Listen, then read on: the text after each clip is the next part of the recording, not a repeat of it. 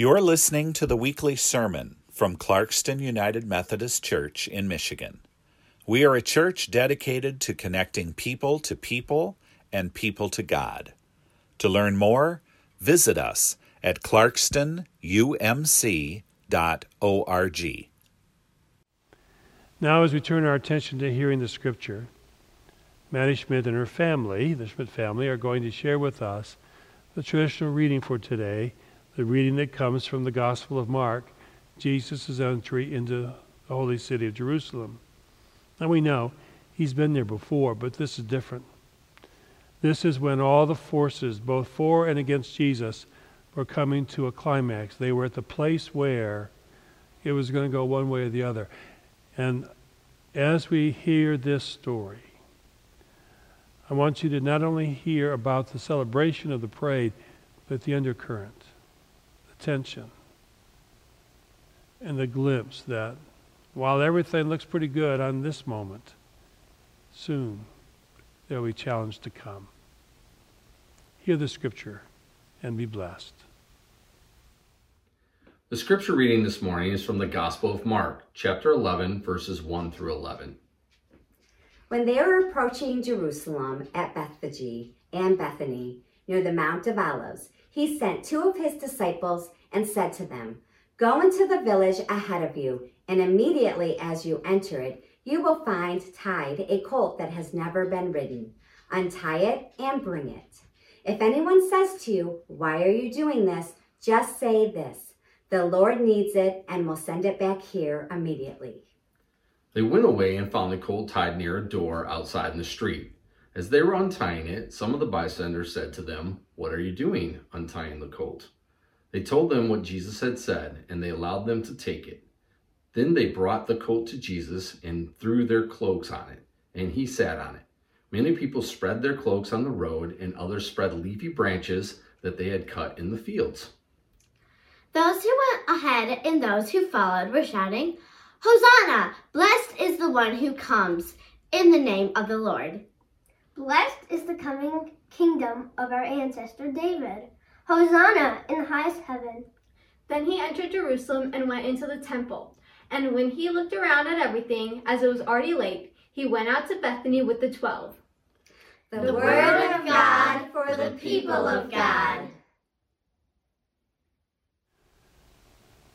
Thank you, Schmidt family. And now I invite us all to join together in a brief moment of prayer. Gracious, loving, and eternal God, Hosanna. Save us now, and in this moment we pray our reflections, the words of my mouth and the meditations of all of our hearts and minds would take us on a journey of faith towards a cross, to be a people of resurrection. It begins now. Walk with us in the name of Christ our Lord. Amen. So this past week I was in a parade. It wasn't a parade that was planned, and certainly I didn't plan on being in it. It was an unusual kind of parade. I was in Montrose taking my father from one care facility to another, but we were making a stop at his house first to get some things. And as I'm driving down his road, getting close to his driveway, we passed our neighbors, and our neighbors are wonderful people, and they have some livestock, among them some goats who just had two young kids, chocolate lab-looking baby goats, precious, cute. And I'd already gone over to visit with them several times in the past, but on this day as I drove by, they were in the front yard. Nobody was out around them. They were on their own.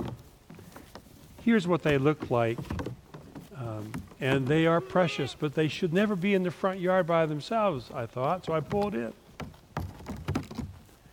And as I pulled in the driveway, I hopped out, and then I thought, now what do I do?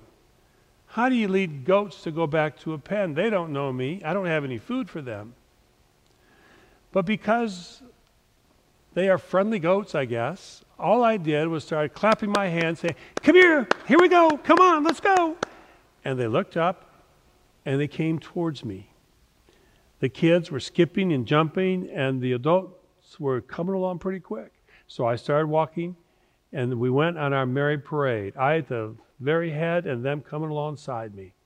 And we bounced our way back to the gate, and I got to the gate door, which was open. And they went in. Well, all of them went in except one, and we need to have a conversation about whether he was going to go in or not, and he finally did. And I really enjoyed that moment, getting them back in the pen, making sure they were safe. I had fun watching those goats run towards me. It was a cool little parade. And it got me thinking about the parade of today. Palm Sunday is about a parade, right? It's about Jesus coming into the holy city, and yes, he's been there before, but this is that special moment. He knew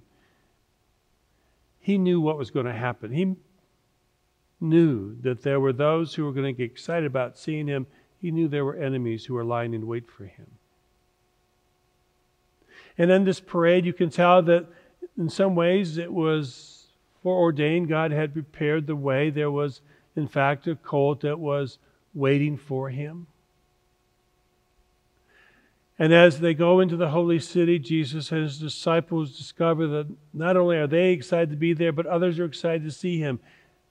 People were flocking and throwing their garments and palm branches on the pathway and shouting, "Hosanna, save us now." There wasn't deep theological thinking about that. People were caught up in the moment, but they also were living in a time when they needed a sense of hope. And maybe this one, maybe the stories they had heard about this one would mean that ultimately they would receive the hope they were yearning for. Hosanna, save us now. And our thinking about Palm Sunday has often been about that parade.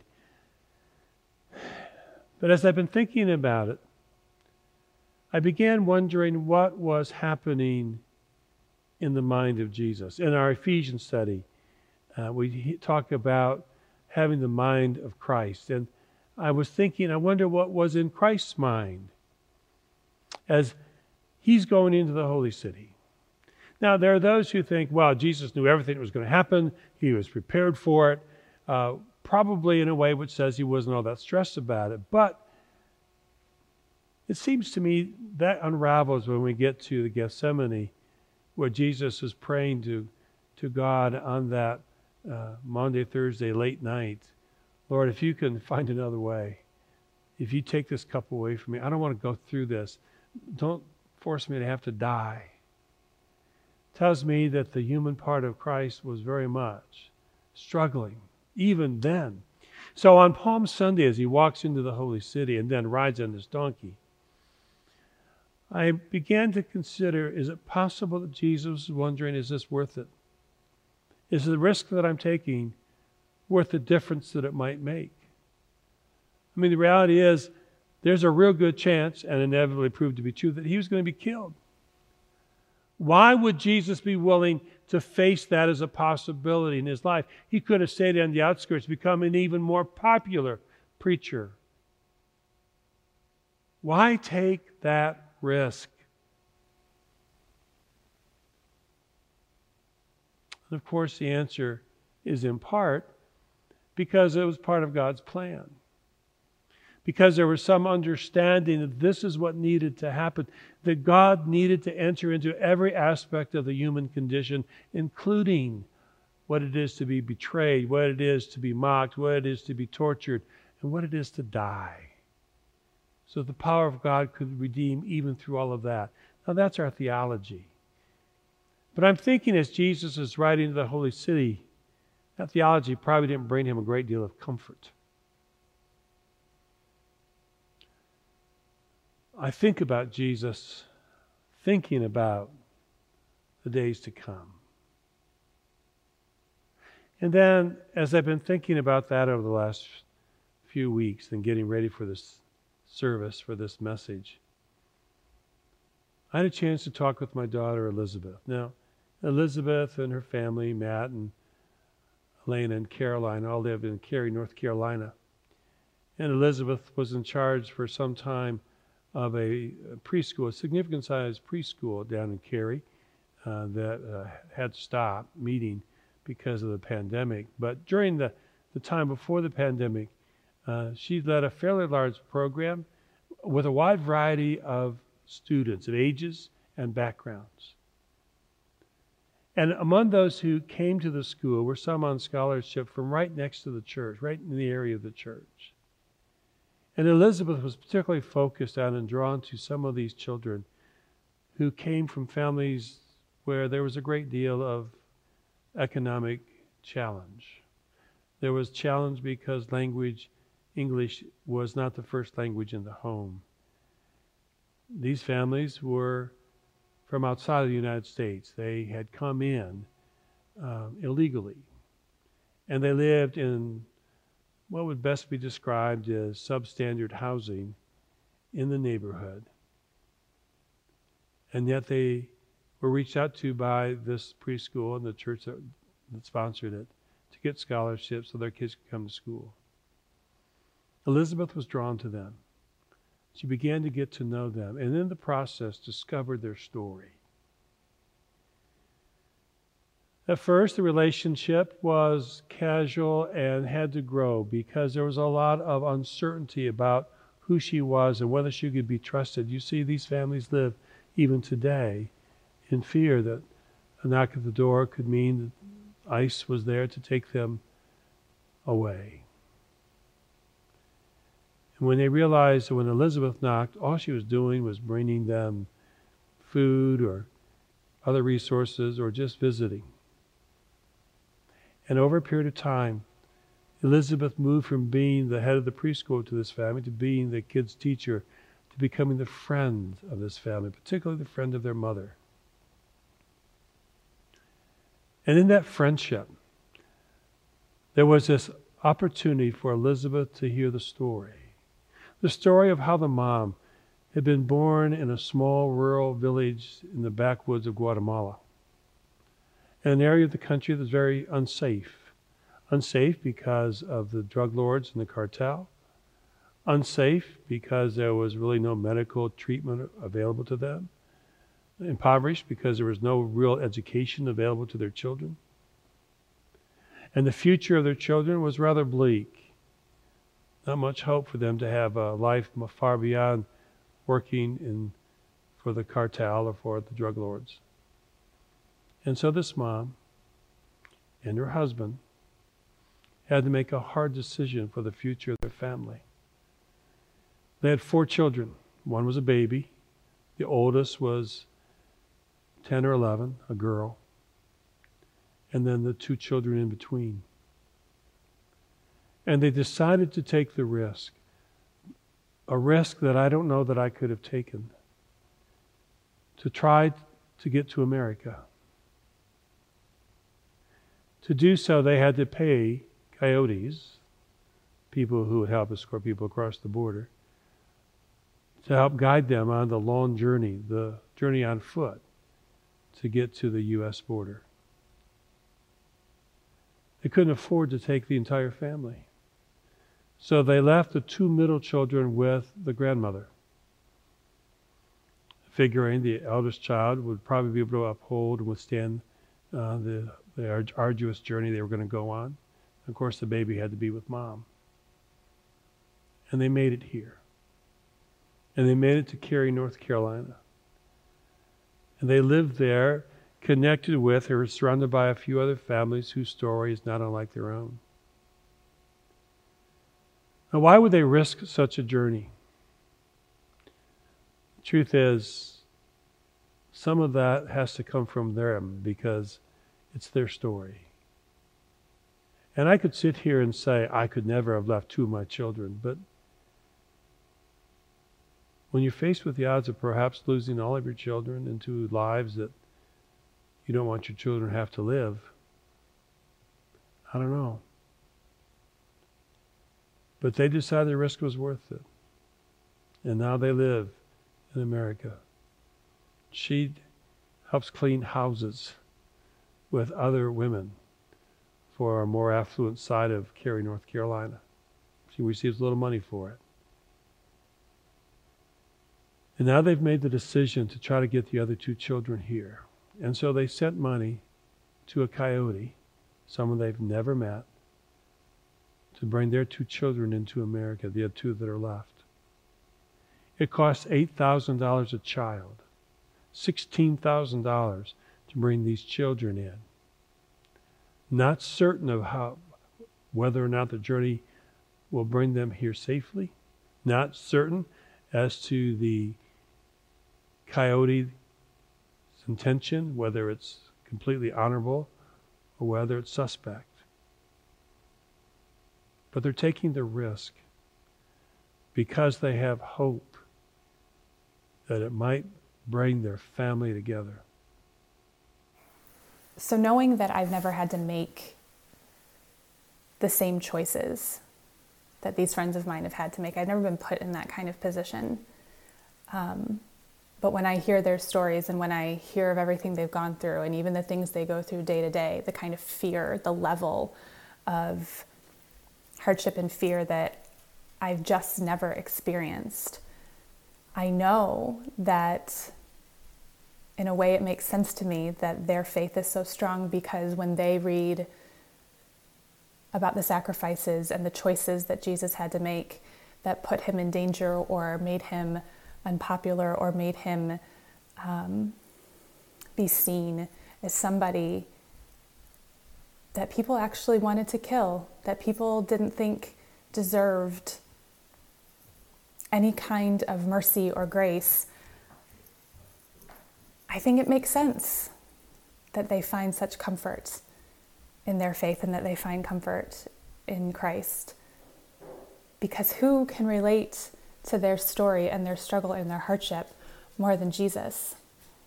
It's certainly a connection that I have never had with Jesus. I pray I never do in that way,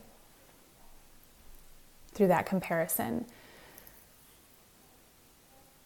But it's a gift to know them. It's a gift to have that friendship, and it's a gift to walk alongside people who are able to teach you what true faith, generosity, and tenacity look like. And for that, I'll be incredibly grateful and pray that I will always keep my eyes open and be willing to make the connections with the most unlikely of friends.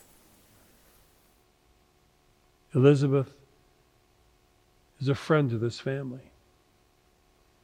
Elizabeth and her kids go back and forth with this family.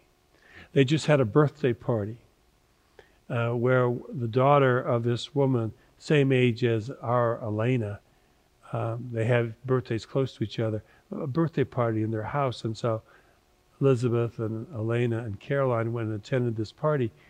And yeah, they don't have a lot, but it was one of the best parties the kids have ever been to, they said. They didn't rent a bounce house. They didn't rent, a trampoline. They didn't rent someone to come in and perform. They just had family together and good food, and people had a blast.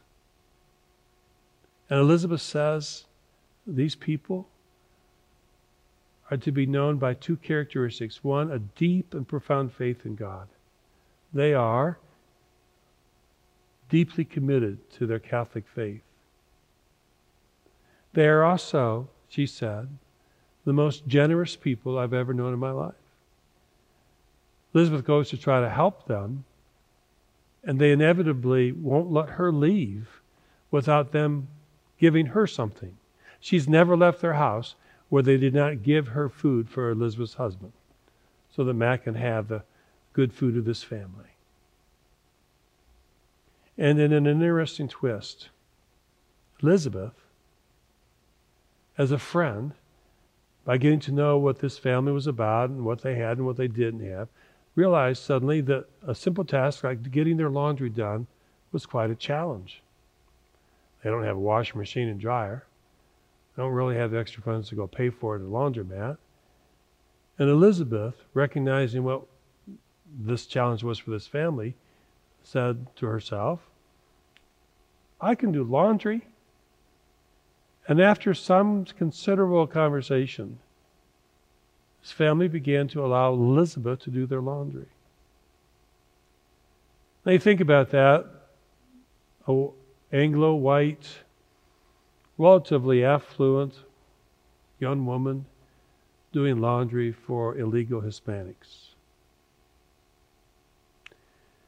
As Elizabeth talks about it, it's not her liberal guilt, it's not her white privilege guilt, it's not her affluence guilt. She does it because she has friends and they need help, and she can help in this way. So she does her laundry.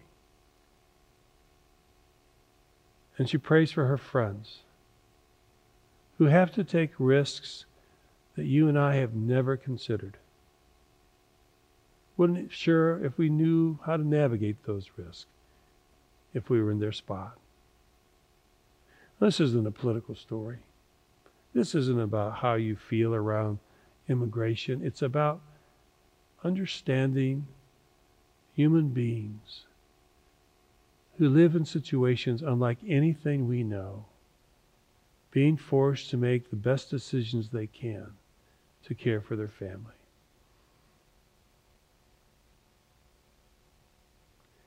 In a world where we oftentimes try to avoid having to take risks, we want to manage our lives. We sometimes get to the place where we want to manage our faith. We want to have a faith which protects us. We want to have a faith that keeps us within boundaries. We want to have faith that placates us, that serves us.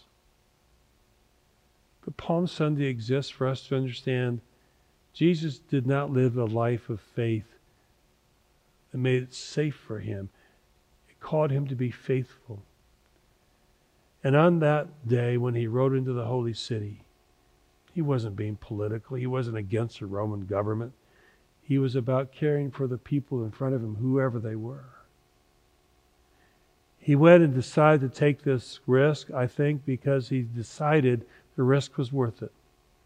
If this risk could allow the power of God to be released even through all the horror of this week to come, if this risk could help defeat the power that death ultimately has over us, all of us, every one of us, that is worth the risk. Jesus was willing to take the risk because he loved us that much. That's who our Lord is. And so on this Palm Sunday, I celebrate the parade. It's fun to think about. I'd love to have been there laying down some palm branches myself and shouting in the crowd. I'd love to maybe have been one of the disciples leading the parade. But that's ultimately not what today is about. It's about whether we're willing to take the risk that we too face that could lead us into a future of hope, that could lead us into a possibility of blessings for others, that we would be willing to risk in the name of Jesus Christ, not to serve ourselves, and not to indulge ourselves into our deepest passions, but rather to be willing to risk so that we are drawn closer to Jesus Christ, yes, and we are drawn more effectively in helping fulfill the purpose of God in the world. Elizabeth's friends in Cary, North Carolina, have found a way to live their faith and risk at the same time and believe that God is with them in the midst of that. And I'm not sure that they might not be the best example of what Palm Sunday is about for us today, and might be the witness that we need to think about the risks we are willing to take. There are terrible risks that you can make in the world. There are risks that self-serve. There are risks that give over into our indulgences. But there are also risks that bring about the intent and power of God in this world. They're worth taking. And every day we delay There are others in this world who suffer.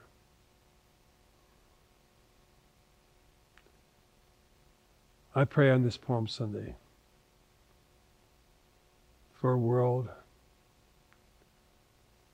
where children and families will not have to be separated.